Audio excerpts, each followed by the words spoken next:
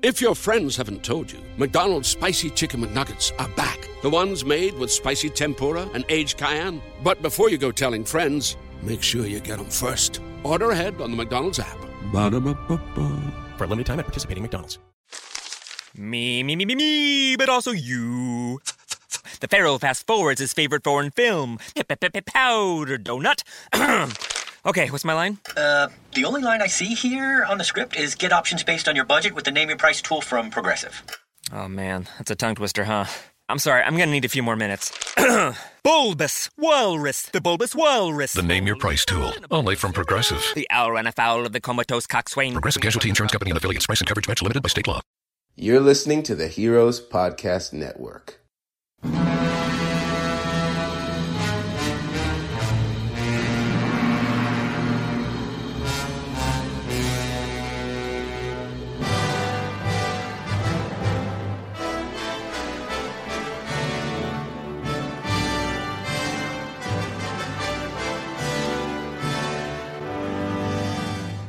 Hello and welcome to Kaiju Curry House, the British bi-weekly show that brings you a healthy dose of creature cinema and B-movie banter every other Monday. For those of you new to listening, I'm your host Alex, and I'm joined by my friend Joe. However, today will be a little bit different because for our second special episode released outside of our schedule, we are joined by three individuals who share a common interest. That common interest, of course, is the Cyclops featured in The Seventh Voyage of Sinbad. First up, we have our returning guest from Summit Kaiju International, Jeremy Souls, who is the project coordinator for X Plus in North America. How are you doing, Jeremy? Pretty good. Thank you for having me, you guys. It's an honor to be back. Thank you. It's an absolute pleasure to have you back, Jeremy. Thank you so much. Also joining us is our long returning guest, filmmaker, author, and trustee of the Ray and Diana Harryhausen Foundation, Mr. John Walsh. How's it going, John? Very well, thanks, Alex. It's good to be back. Good to see everyone here this evening. Likewise, thank you very much. You're a massive, I can't even words there at once. Something nice, a massive something. Fill in the blank. A lot of people would fill that blank in for you. You're a pleasure to podcast with. Dear Lord, what was that? It's an absolute pleasure to have you back. Thank you so much. You have made this lockdown far more enjoyable. Thank you. And finally, may I welcome our newest guest, licensing and marketing consultant for Star Race, Mr. Dave Stephen. How are you doing? I'm great. Thanks, guys, for having us. Thank you very much, everyone. Joe, can you get us started off, please? All right, folks. Every episode, we always start with the horrible dad pun we're all so fond of. What have Kaiju been up to? Where we go over what we've been up to the last week that is creature feature and monster related. John, I'll pick on you first because no doubt you have a wonderful answer. Well, specifically this last couple of weeks, I've been doing some press and PR. My new book, Flash Gordon, the official story of the film, is out this month. And it's also out in America as well. So I've been doing lots of sort of press and PR around that. And there are some creatures in that film. You might have to look hard for them. There's Hawkmen, there's a little tree beast creature. But fascinatingly, the book does reveal what should have been in the film. And there actually should have been some proper creature feature stuff in there. But it was cut, not for budget reasons, but for timing reasons. So you can see storyboards of some of that. So you can find out where Lion Man would have featured. You can find out what creature Ming would have turned into in the film's finale. So there's fascinating what ifs in that book. Well, now you get to pick on someone else and ask them, what have Kaiju they have been up to? Jeremy, what Kaiju have you been up to? Not only preparing for this interview, I've been working hard to get into a new office space, start a new subsidiary, and starting to do some research and development for some upcoming things that I'm going to reveal at a different time. But I'm reporting from my prospective office today. So that correlates into my Summit Kaiju page and what I'm going to be doing as far as connecting that subsidiary to the Masonic research that I'm doing. So thank you. Jeremy, it's time for you to pass that question on. Can you pick someone else remaining in the room? How about I just pick you since you asked? Yeah? That is absolutely fine. I think I deserve that. I've been watching Del Toro's Troll Hunters, which is a TV show on Netflix, very family friendly. It's sort of ideal from a 6-year-old because she's at that point now where she makes a big deal that she's nearly 6 and she can watch older things than her brother who's only 2. So when he goes off to bed at 7 o'clock, she gets to sit and have some dad time and watch some scary telly.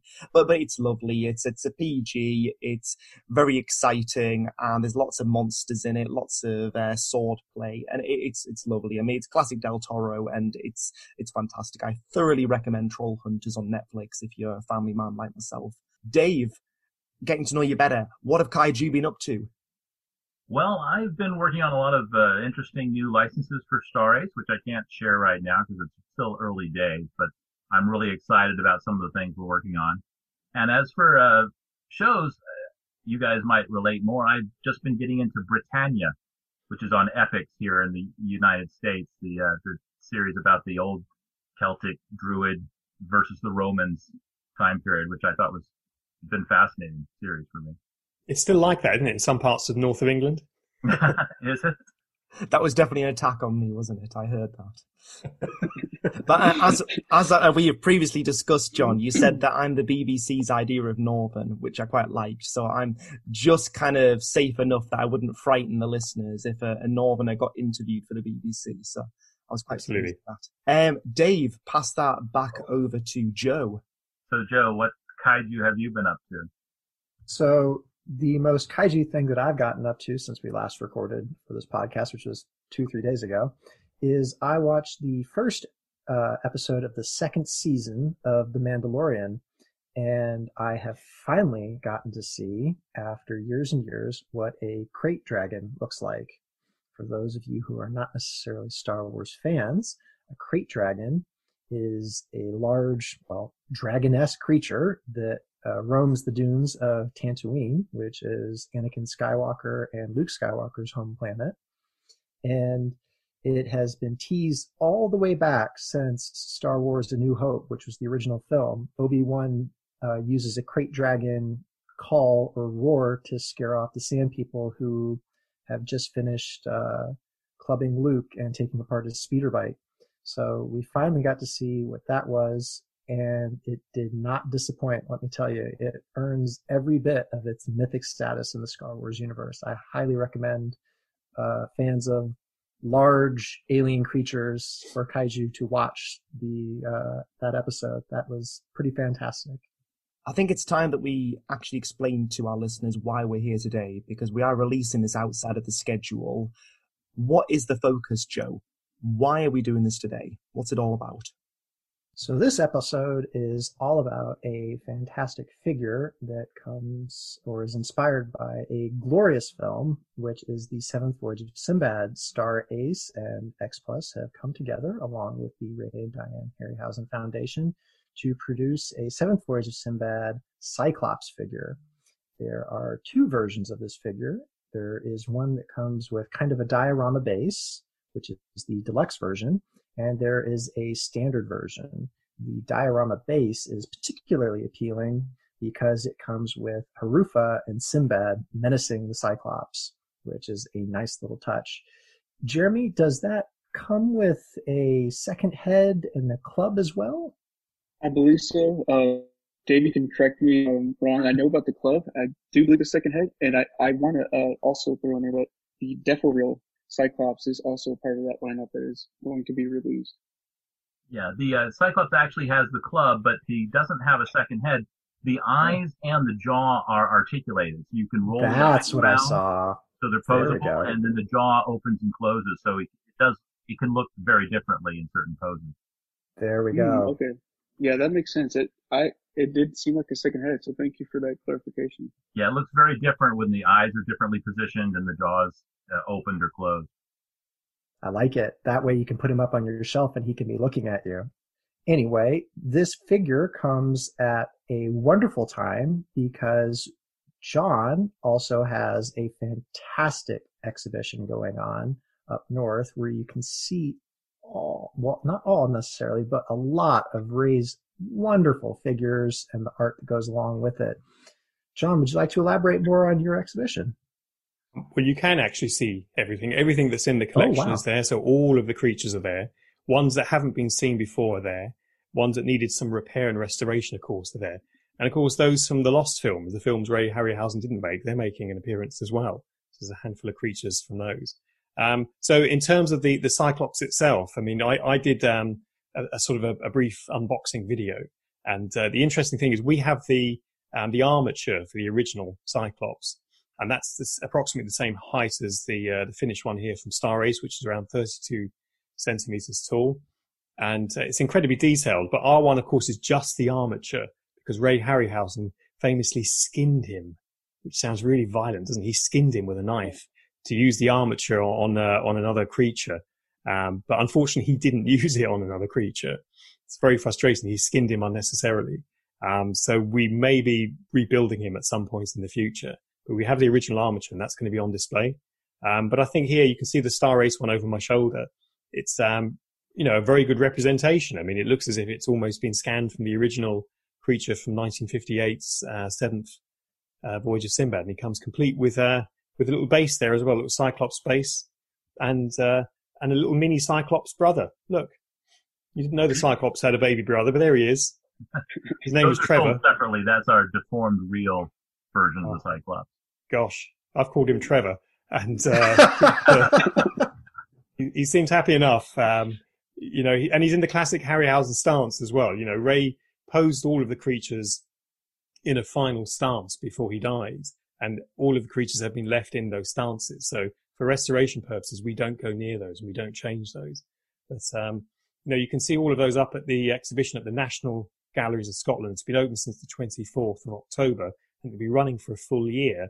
And we do hope to have some or all of the Star Ace pieces up there, if not in the main exhibition, and certainly in the museum space or around the gift shop. You can see more over my shoulder. Look at that, the Triceratops from 1 million years BC. How did you guys make this so accurate? I mean, because it looks almost a one-to-one replica of the one in the collection. I'm glad you asked that, John, because that is one of the questions I was going to ask. Well, tons and tons of research, basically, because obviously there aren't any CG models of the creatures, around. So looking at the film, screen caps, photos, that kind of thing, your guys' input on giving us comments, it always is helpful. So it's just basically doing the research and meticulously trying to recreate it as best we can. I was going to add to that too, that G. Akamoto is a super fan of Ray Harryhausen, and he goes through some of the process of looking at to make sure these are correct in the films as well. So I have a question. When these are sculpted on the X Plus Star Ace side, are these done digitally first, or does someone take a knife to some clay? How does that process work? These are all traditionally sculpted by hand by Yoshio-san, a very famous monster sculptor in Japan, out of the Osaka Monster Shop.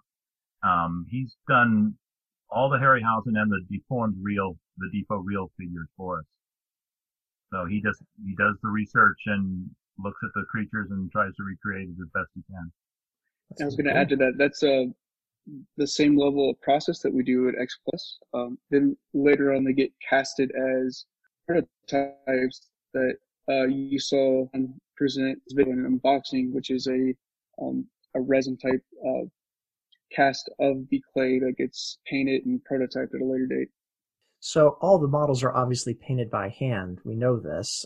That's one of the advertising features of Star Ace and X Plus, that they're all handmade, sculpted handmade and painted handmade. How long does the painting process normally take per figure? Do you guys know? Well, the actual prototype takes a couple of weeks to paint because you're always going back and forth trying to get it right. It can take up to a month, in fact, with the back and forth trying to get notes from various experts and repainting it. So, and then the actual production figure is, of course, a lot quicker. Once you get it down, you create masks that can help you paint it on the production line. But the actual prototype can take up to a month. So, speaking about approvals and making sure we're getting it right, John, how much of a role do you play in that process, speaking as a trustee? Well, quite a lot. I mean, when we think about how these figures are created, as we were saying there, there's the reference material of the films themselves, but actually sometimes the color temperature of the film is different to the actual creature itself. Behind me, you can see the Allosaurus from 1 million years BC. And the Allosaurus that Star Ace have made, again, it's a perfect representation. But the T-Rex from the Valley of Gwangi has a kind of a purple hue to it throughout the film. And that was a kind of a quirk of the grading process. So as a result, when people have tried to recreate Gwangi, they've done him as her as a sort of a slightly violet looking creature, slightly violet effects. So, for us, it's about the look of the creature, also the colouring as well. And I'm a trustee of the Ray and Diana Harryhausen Foundation, have been now for a few years. And Ray set this up in the 1980s to protect the creature collection, but also to educate people in the Dynamation process, the combination of live action and animation. So when we get an approach and Star Race came to us, we knew that they were making quality pieces and they had done so in the past when Ray was alive. And we were kind of keen to sort of keep that relationship going. And also we were keen that there was something high quality in the marketplace as well. Because, serious collectors like us, us guys here, guys and girls like us who go to conventions, want to find something that we can display. And if you haven't got that much space to display, you want to display something that's really cool and gets your friends talking. And you want something that looks as if it has stepped off of the actual screen itself. And so normally you'd only be able to see that at an exhibition or in a book. But here now, for the first time, you get to take a piece of that home, which is really fabulous. So the process of approval is very simple. Unlike going to a big studio where it goes through branding and licensing and IP people and other shareholders who have a say in the film, I look at it first. And if I'm happy with it, I'll show it to Vanessa Harryhausen and I'll say to her, I think this is okay. And she'll say, okay. So it's that process is quite straightforward. But we have been approached a lot in the past by people who want to set up projects and want to do something from scratch. But because we're quite small infrastructure, we rely on a larger company like Star Ace to be fully infrastructured up, as it were, and have that sort of machinery in place to be able to produce and bring to market, which is key. John, I have one question for you. Were you part of the foundation 19 years ago when X Plus did their original toy line of the Ray Harryhausen film? I wasn't actually part of the foundation, but I did know Ray back in 1989. I was 18 when I was a film student in that picture there. So I was around when the X Plus stuff was happening. The foundation was set up, I think, in 86. So there weren't any trustees really for a good few years. But Ray used to give approval, so he would have seen stuff that came through. I think the thing that changed was in the past you could go to Sony Pictures or Warner Brothers and get just a license, and that was fine. But the foundation eventually got control of Ray's name as a trademark. So if people wanted to put that on his name on a T-shirt or on a video or whatever, they'd have to come through the foundation. And it was mainly to protect the creature collection, because otherwise people put Ray Harryhausen on a T-shirt, could be bad quality, and sell it. And the money we make from licensing Ray's name goes to the creature collection. We are a registered charity. So, all funnels back into preserving the creature collection. So it's available for you guys to come and see it at an exhibition, but also to be able to do something commercial, but with us as a partner company. So I kept in touch with Ray over the years. So I was just a lowly film student back there, looking as if I'm auditioning for Depeche Mode in my black T-shirt and pale face. And I'm not much browner today. I'm still as pale. But he saw that he needed some people or a person to sort of take the reins. And as I sort of became a filmmaker and successful in my own field and so on, we'd always stay in touch. I'd visit him in the house and he'd tell me his plans. And eventually, around 2012, the decision was made that I should become a trustee. I was recording commentaries for his films because surprisingly, he hadn't recorded commentaries for most of them, including Clash of the Titans. So that's when we really got seriously into this discussions about, what's going to happen next, because I think he felt that not that the end was coming, but that he needed more help and he needed a sort of a younger person to sort of help Vanessa take it to the next stage. Going back to timelines, I'm just curious, how long has this current collaboration been going on? How long has this been in development? This hasn't been that long, has it? This has been about a year or so, 18 months, I think. So pretty fast sort of turnaround, relatively speaking. Right, this middle sort of 2019, I think. Yeah. Around there, yeah. Yeah. So quite fast turnaround for a high-end piece like this. Yeah, considering how detailed the sculptures are, that's very impressive. I have one here, so if I just reach over this one, which the guys kindly sent me through, and that's the Allosaurus, of course, you can see. I'll put him quite close to the camera so you can get a sense of the detail and the colouring as well, and the finishing. Beautiful, beautiful piece. As I say, if this was inside an exhibition cabinet, you'd be fooled into thinking this is Ray Harryhausen's Allosaurus. Here we could do a switcheroo like the Pink Panther. Ooh, like the opening title to the Pink Panther, where someone comes down on the rope and swaps the Allosaurus in the cabinet for this one. They'll find out in a year's time when they bring the collection back. Don't say I said that. I'll be thrown out of the foundation. And John, don't hesitate to ask for any pieces that you guys might want or need for the collection, because we'd be happy to send those to you. I know Paul had suggested that he'd be happy to send anything that you guys need for display or... No, we'd appreciate that, because we keep everything in the archive. With 50,000 items, we're the biggest film archive outside of the Walt Disney Company. And it's because Ray kept everything. If he was sent a badge or a button or a magazine that he featured in, or any of the toys over the years, he tried to keep as much as possible. So we'd be delighted to have this in the archive. So for future generations, when we're all gone and the second centenary happens in another 100 years, they can say, look back what they did in 2020. We're approaching our first break. When we return, I think, Jeremy, you had a question for John. We'll start with that, and we'll carry on with our interview of everyone. Thank you very much. Introducing Peacock, the new free streaming service from NBC Universal. It's hit movies, current shows, live sports, trending bits, and timeless hits. And that's why you can't not watch. Peacock. Watch for free. Upgrade for more. Stream now at peacocktv.com. Law & Order SVU streaming now.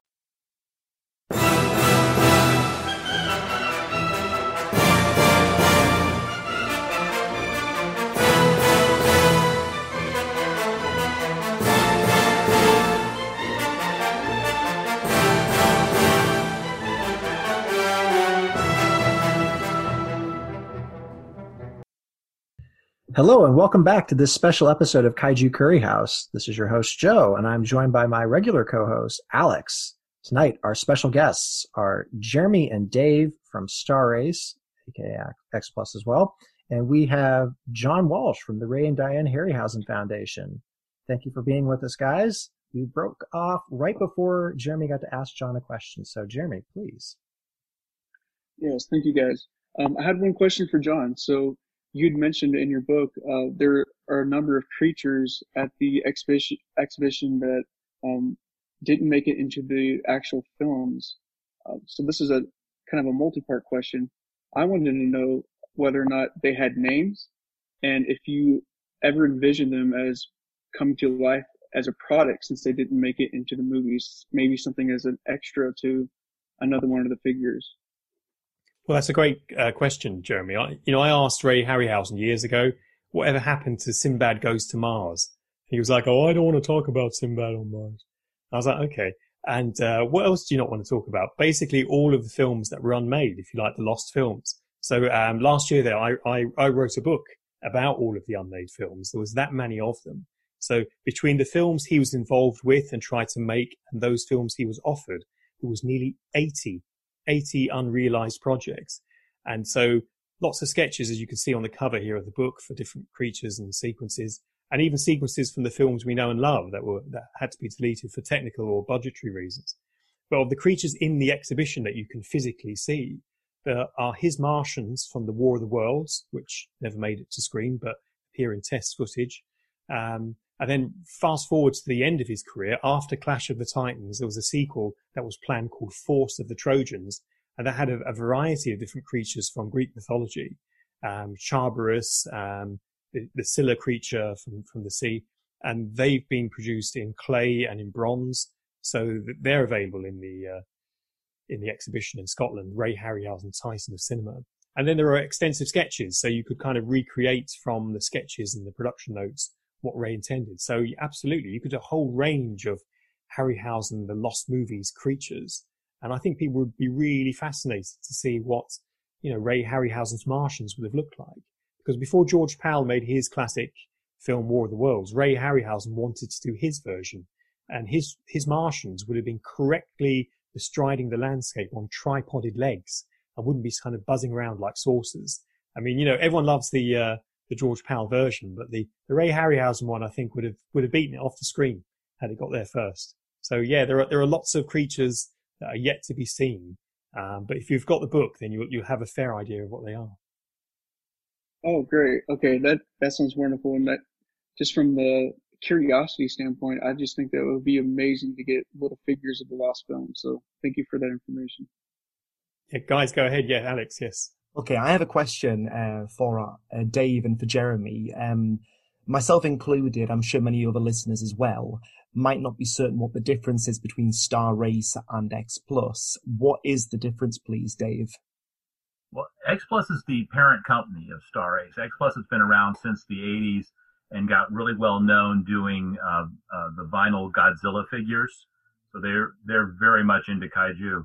Star Race came around in the just about 6 years ago or so, doing different types of product, and now they're kind of crossing over and doing the same kinds of things now with the Harryhausen as the first of the vinyl statues. Well, we also did King Kong from Kong Skull Island too first. But so that's kind of the relationship. X Plus is the parent company. Okay, thank you very much for that. Joe, what was your question? It wasn't a question so much as a comment. John, it just tickles me to death that Ray didn't want to talk about these things. So what did you do? You went ahead and wrote a book about it. Anyway, yeah. So, look, I said to him when we were thinking of other book ideas and we were trying to think of other things to do, I said, look, we should do a poster book because there was that many Ray Harryhausen posters and variants, you know. And when you look at the brilliant James Bond poster book, and it's a great poster book, it's mostly a gentleman in a tuxedo with a gun, you know, sort of looking in different directions with women doing sort of acrobats or workouts around him. So I thought a Harryhausen poster book would be much more fun. And then Ray wasn't sure there'd be enough posters or people wouldn't want to buy it. And so not long after he passed away, we went ahead with that and it was a great success. So I sat down with Vanessa and had a big long think about, should we really do this? Would he really want people to know how much work and effort went into these projects that never made it? And, you know, it was quite a soul searching discussion we had, because if Ray had been here, would he have wanted that book? I think when he'd seen the final book, he would have said, yes, that's fine. But given that he was very reticent to talk about special effects, you know, back in the 60s, 70s and early 80s, he would do interviews with magazines like Starlog and Starburst and Cinefex, but he wouldn't really give too much away. You know, people knew roughly how the animation was done and you move things in increments at a time. But the behind me, you can see some of the interactions between the live action and animation. Some of those techniques Ray really didn't want to discuss because he created those. You know, they weren't simply a case of slapping the dinosaur on afterwards. There was so many different techniques he created. He'd worked with camera companies. He'd worked with Kodak to cut his own perforations in the film to stop movement in the gates. When you have two pieces of film together, you can't have movement against them. There were so many techniques he innovated that people didn't know because you couldn't tell from watching. He was quite reluctant to give that up. And if you think of big companies today, Apple with their iPhones and, you know, other technology companies, a lot of these products are sealed so that they can't really be opened and kind of dissected. And so Ray saw the unmade films as possible films he could do at some point in the future. And, you know, he was a producer as well. You know, don't forget this. Ray Harryhausen was a film producer and a special effects expert and everything else along with it. He's the only person in cinema history who's been the instigator of his own films whereby he is doing the special effects. You know, Phil Tippett, Dennis Muren, Ken Ralston, all those wonderful people from ILM who followed afterwards, who were brilliant, and Rick Baker, great people, but they facilitated other people's films. And before Ray Harryhausen came along, you know, you think of people like Willis O'Brien on King Kong and Mighty Joe Young. He was brought in to facilitate the visions of the people making Kong, Merian C. Cooper and so on. So, you know, Ray kind of sits singularly in cinema history as someone who instigated his own projects. He spoke to George Powell about doing War of the Worlds. George Powell happened to then go and do War of the Worlds. Producers were chasing the same options on books at the same time. He also, I believe, and he was good friends with George Powell, and this is no disrespect to the great man, he also mentioned to Powell there was another H.G. Wells book he was after, The Time Machine. As we know, George Powell did do The Time Machine. So Harryhausen was lucky third time round and did First Men in the Moon. So, you know, producers are notorious for chasing, if it was a John Grisham book today or a Tom Clancy, and if we were all producers, we wouldn't be telling each other who we'd had lunch with, which literary agents we're talking to, because producers have a certain mindset. They're like mafia families. Everyone knows who they are. Everyone knows what they do, but nobody will talk about business when they meet in a kind of a forum. And I've met with other TV producers, and they're just like that. Good ones. They don't tell you what they're doing. First rule book of sales, you don't talk about what you're doing to other sales guys. True that. So we've talked about figures. We've talked about what we're doing. I was just going to go ahead and put it to the forum. What would be the dream figures that everybody would like to see come out of this collaboration? Does anybody have just like a wants list, so to speak? Alex? Medusa. Oh, nice choice. Yeah. Nice choice. Absolutely. And I would love a diorama. I just think like having the shield on the floor with the diorama possibly melted could be quite nice. I think you could have two different ones. You could have Medusa as a figure. You could also have Medusa's head with Perseus. That could be quite nice. Yeah, possibly even Medusa kind of with that iconic pose pulling the bow back. That has to be part of it, yeah. Yeah, I think that would be stunning. Yeah, I think Medusa and the Kraken would destroy my bank balance. I think the credit agencies would be calling and say, "We need to talk, Alex. You have a problem." And say, "Yes, there we go. Enable me." Derby, you've got a big grin on your face. What's yours?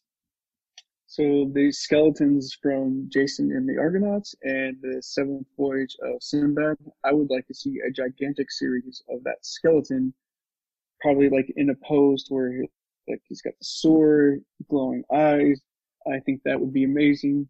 I know John had mentioned that there's a smaller one with a coffin.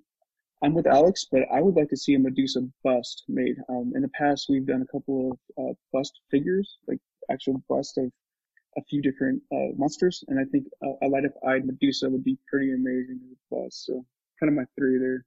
John, you're deep in thought here. I know you're a Clash of the Titans fan. I am, yeah. I mean, when I back in the day when I filmed with Ray Harryhausen, I got to film with the original Kraken. That's a little still shot from my student film. I was 18 when I made it, Ray Harryhausen Movement into Life, and which is just featuring currently in the new Rolex commercial. Is it Deep Water Blue, the Jim Cameron Rolex commercial for the new diver watch? I never go down that deep in the water, so I don't need one. But they gave us a big donation to use extracts of this in the new 2-minute commercial. I can make that available for you guys to pop into the podcast once you don't say anything, terrible about diving and watches and getting things wet. But yeah, when I first met the Kraken, he was minty fresh, so that was back in 1989. He's one of the few creatures that's been fully scanned. He's been scanned from top to tail before and after restoration. He's been restored quite recently. We also did an MRI scan where we went through all of the layers inside so we could see what repairs had been carried out and in what stage those repairs were. Because often there'd be breakages during the film. These creatures are very heavy and very robust. They're not small and delicate, but on the surface, the skin kind of cracks. But he needed a bit of TLC. He's one of the more recent ones from 1981. I'd love to see the Kraken. I'd love to see Calabos, the Lord of the Marsh, Bubo the Owl. I mean, we need a life-size Bubo. Life-size Bubo. Well, I tell you, there was planned to be a life-size Bubo. Mattel Toys in the late 80s had created one. So the first wave of toys that came out were a series of small sort of action figures, the size of Star Wars figures. There was a large Kraken, which looked a kind of a little bit. It was okay. There was a Pegasus that didn't really fly. It had kind of fixed wings, and I think it was based on a previous Barbie doll release. But it's okay. The second wave was going to have the Lord of the Marsh's marsh area, similar to the cardboard Death Star, if any of you remember that from the original Star Wars run. Some kind of little domed thing with a cross section. And there was going to be a quite large, if not a 1-to-1, then a 2-to-1 ratio of Bubo the Owl. And it didn't go to market because the figures didn't sell as well as everyone had hoped, but not for the reasons you might actually think. So, and I explained those reasons to Ray recently, and he was quite shocked. Mattel have it in their archive, that Bubo mold. I'd be interested to see you guys, maybe if you could do some licensing deal with Mattel to get their Mattel 1980 version out, and we would help and support you with that. But we could also make a scan available of Bubo. But one of the big issues, and these guys will know this more than anyone, that not all of Ray's films are with Sony Pictures or Columbia Pictures. And Columbia are a very good company to deal with, and they've been very receptive to the foundation and partners such as Star Race. But Warner Brothers have a different set of rules and criteria around licensing for IPs.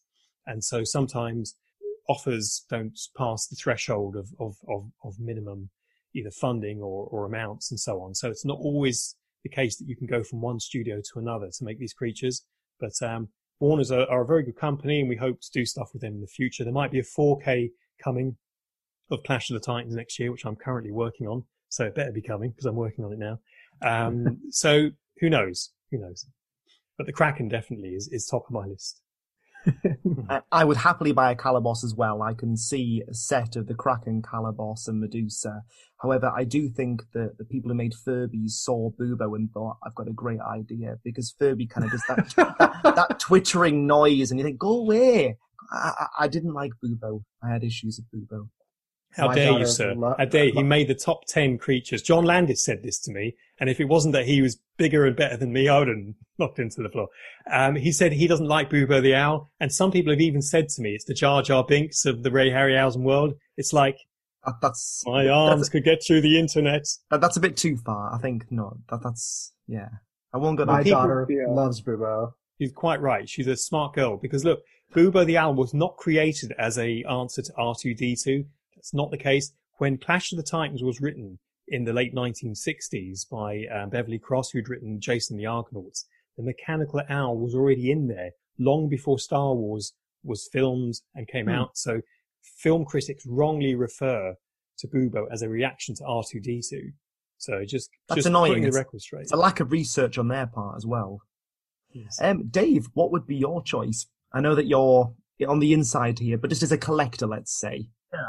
Well, I mean, Clash of the Titans was the only one of these films that I actually saw in theaters when I was a child. So I have a preference for that one. And I think you guys have already stolen mine. So, the Kraken and Medusa are two of my favorites.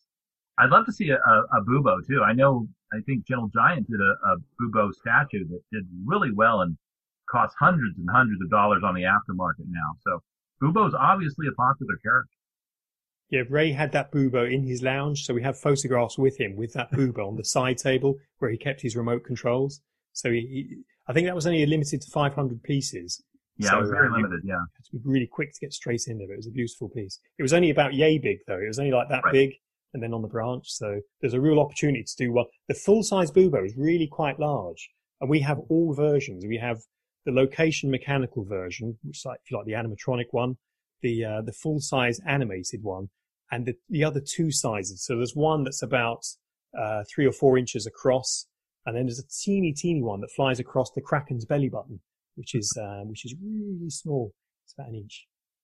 Do you have scans of Bubo? We don't have scans of Bubo, but we can get Bubo scanned fairly easily because he's in pretty good, robust shape.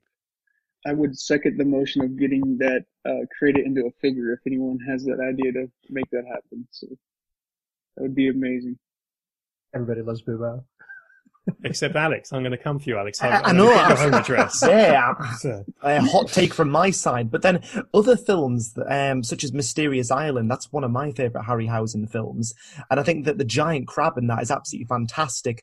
However, where I can see X Plus doing a wonderful job of the giant crab in Mysterious Island, I feel that there'd be a similar problem to me getting the figure Ebirah, Horror of the Deep, because I'd have people come round and go, Alex, why have you got a giant lobster on your shelf? No, it's from this really, really cool Godzilla movie. No, you got a giant lobster on the shelf. Why have you got a giant crab on the shelf? I think because it's literally just a supersized version of, a crab, it doesn't look as kind of peculiar and as kind of monstrous. It is a crab. But it would if it had a scaled sailor in the claws. So you need one of the sailors. Oh, there we go. Cut in half in the claws, and that'd do the trick. I'm lacking the vision, but you've got it. I was going to say, that's the conversation I have with my wife when I got 2 of them on my shelf. Why do you have a lobster on the shelf? Yes. So, You'll get accused of going to a restaurant and kind of going into the fish tank and taking out the plastic lobster toy. No. It's an X Plus figure, honest. Right, we are on our second break. It's been an absolute delight so far, gentlemen. Thank you very much, and we'll return in a moment. Amazon Prime members get free 2-hour grocery delivery. That means no masks, no lines, no pants, no makeup, no traffic jam. No, where do I park? No, where did I park? No random guy blocking the aisle. No, did you drop your shoe in the store again? No. Yeah, that's exactly what it means. Free 2-hour grocery delivery. Now with Prime. My name is Connor Baxter, and I am a freelance 3D artist. My specialty is sculpting various monsters and kaiju found in pop culture, which are then converted into model kits via 3D printing. This is something I enjoy doing very much, and if you're interested in my work and would like a private commission, then check out my portfolio site at invaderdesign.co.uk, where you can find my work and contact information. Or check out my Twitter at invader_design. Cheers!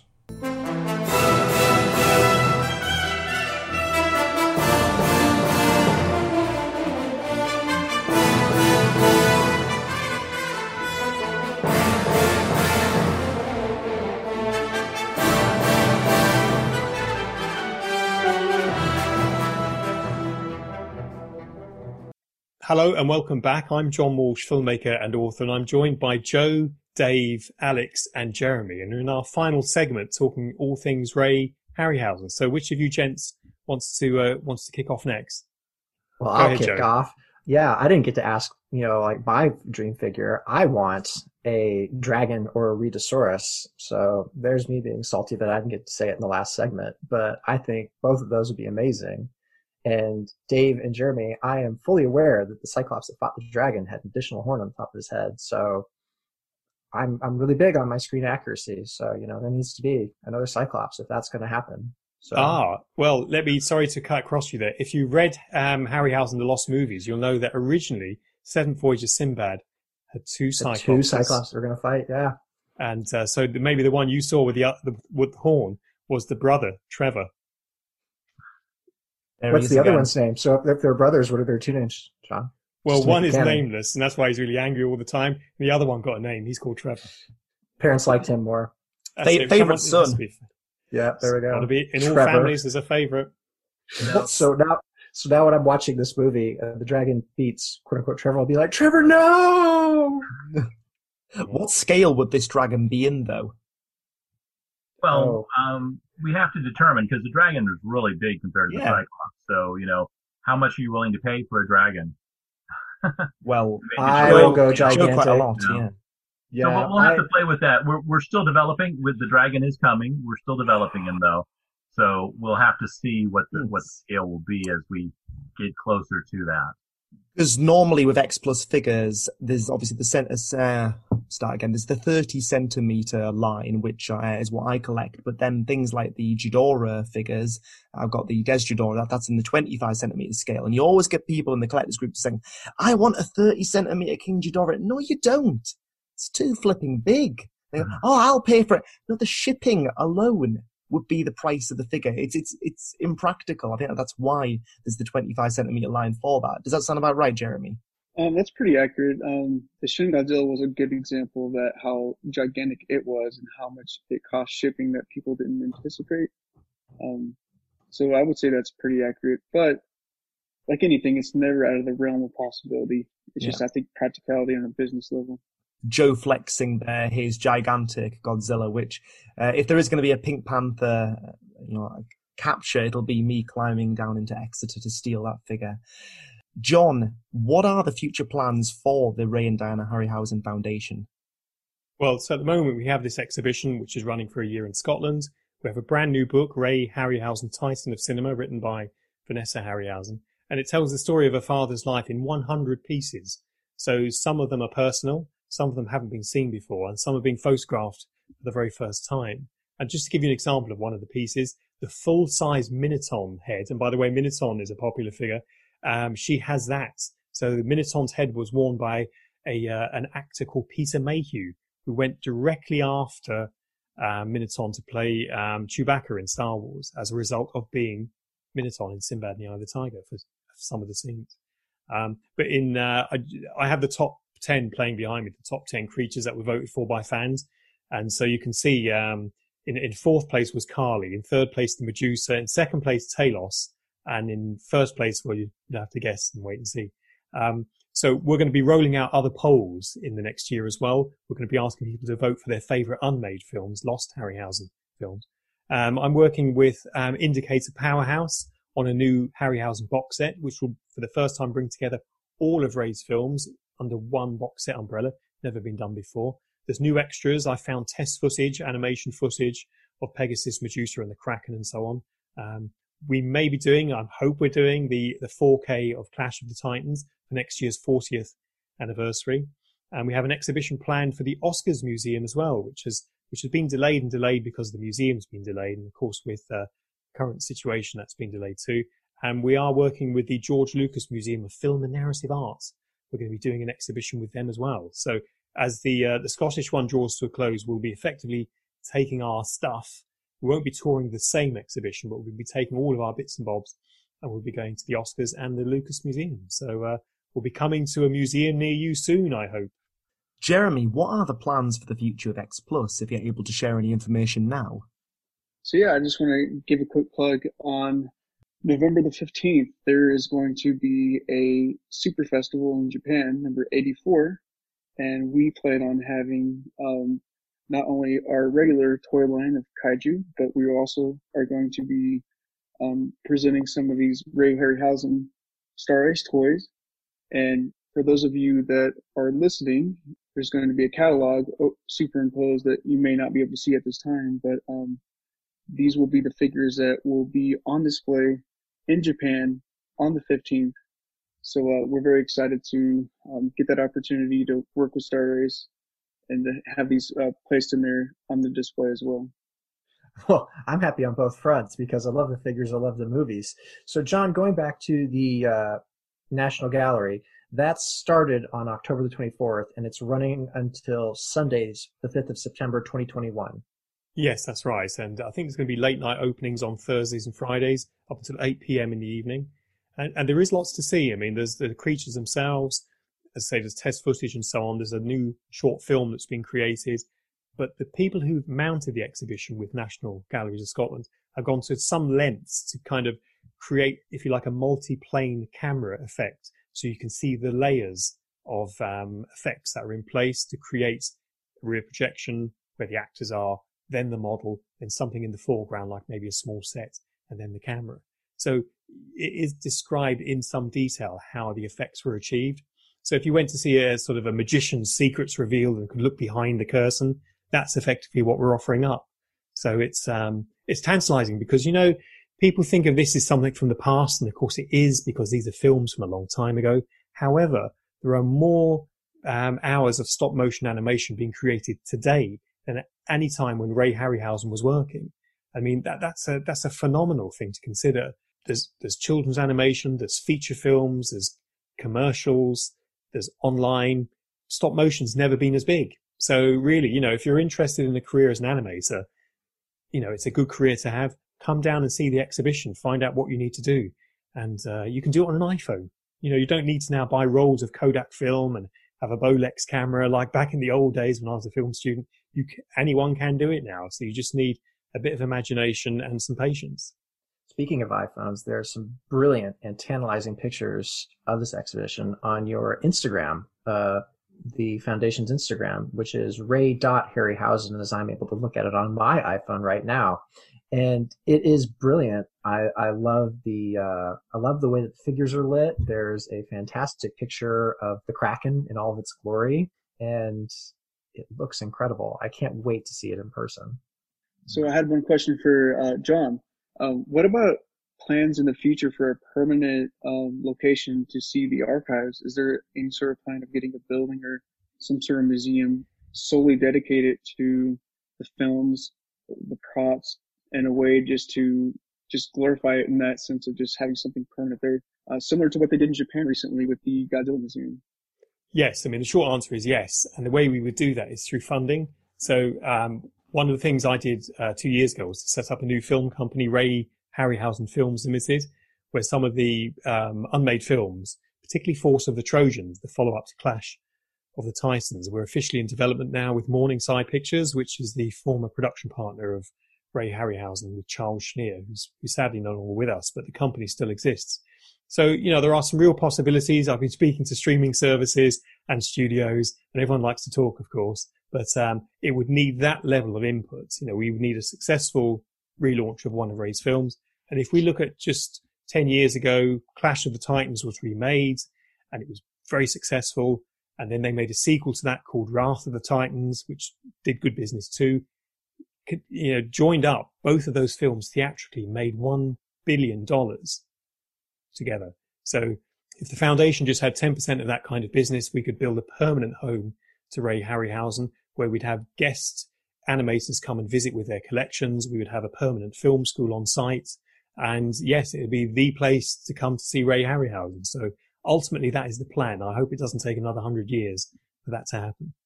Well, I think it is time that we round off this episode. We've covered a lot of ground. We're going to finish off with our personal recommendations.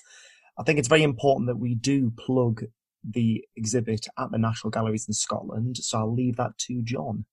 Yes, please come to the National Gallery of Scotland to see Ray Harryhausen, Titan of Cinema. You can book your tickets online, of course. The exhibition has all of the measures in place for social distancing. Do check, of course, before you arrive in Scotland or at the exhibition that things are open. As far as I know, they still are at this point, but that might change by the time this podcast is broadcast.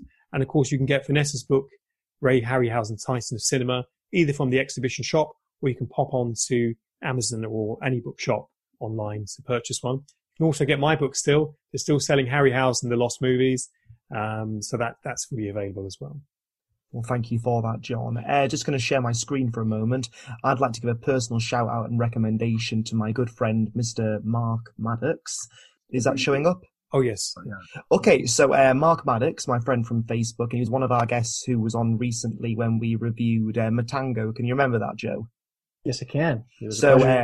He's an absolute gem, Mark, and he is a horror artist, and he was recently in Infinity magazine, and of course the art there is from Mysterious Island, which he did an absolutely wonderful job. So I'd like to shout out to Mark Maddox, and he's an absolute great guy. Joe, what's your recommendation? My recommendation is I'm going to replug John's books. I own the Lost movies. I am going to pick up I've forgotten that wonderful camp 80s film name. Flash Gordon. Flash Gordon, yes. I am going to pick up the Blu-ray of Flash Gordon. I have a couple of young children in my life, and I think that would be a brilliant, goofy film to show some of the older ones. And then I would love to pick up the book afterwards. And I have Vanessa's book on order through some good friends of mine. And signed as well. I know. They were good to me, but I am very, very excited about that. I am also going to recommend that everybody please don't wait if you're looking at the Cyclops or any of the other Star Ace X Plus releases. If you're thinking about getting them, there are lots of vendors that currently have them up for pre-order. There are payment plans available, but just know that once they disappear, it takes a long time for them to come back around, and it's better to get them ahead of time before they wind up being sold by scalpers on eBay. So take a look at those as soon as you can.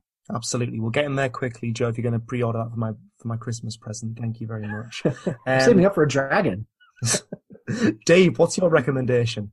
Well, I was going to recommend you go buy Cyclops, and you can get it directly from Star Ace at starace.com.hk. It's still available there, so but get there quickly. It is doing really, really well, so it might sell out pretty quick.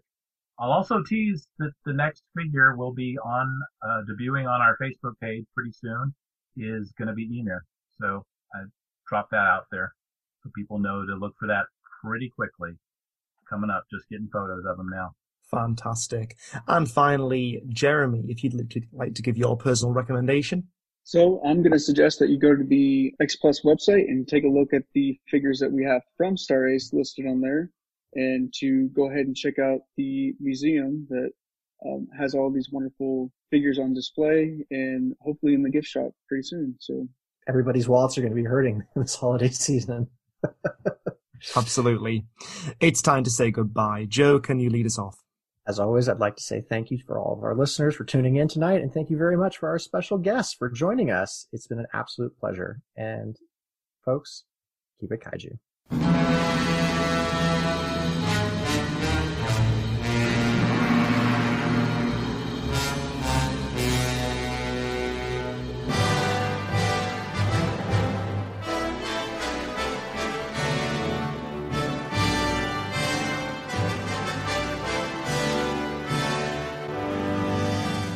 When we made our new McDonald's Spicy Chicken McNuggets, you were praise hands emoji. Then we ran out, and you were screaming tears emoji. Now they're back, so you can be grinning face with sweat emoji. Order ahead on the McDonald's app. Ba-da-ba-ba-ba. For a limited time at participating McDonald's. Me, but also you. The Pharaoh fast forwards his favorite foreign film, Powder Donut. Okay, what's my line? The only line I see here on the script is get options based on your budget with the name your price tool from Progressive. Oh man, that's a tongue twister, huh? I'm sorry, I'm gonna need a few more minutes. Bulbous Walrus, the Bulbous Walrus. The Name Your Price tool, only from Progressive. The owl ran afoul of the comatose coxswain. Progressive Casualty Insurance Company and affiliates. Price and coverage match limited by state law.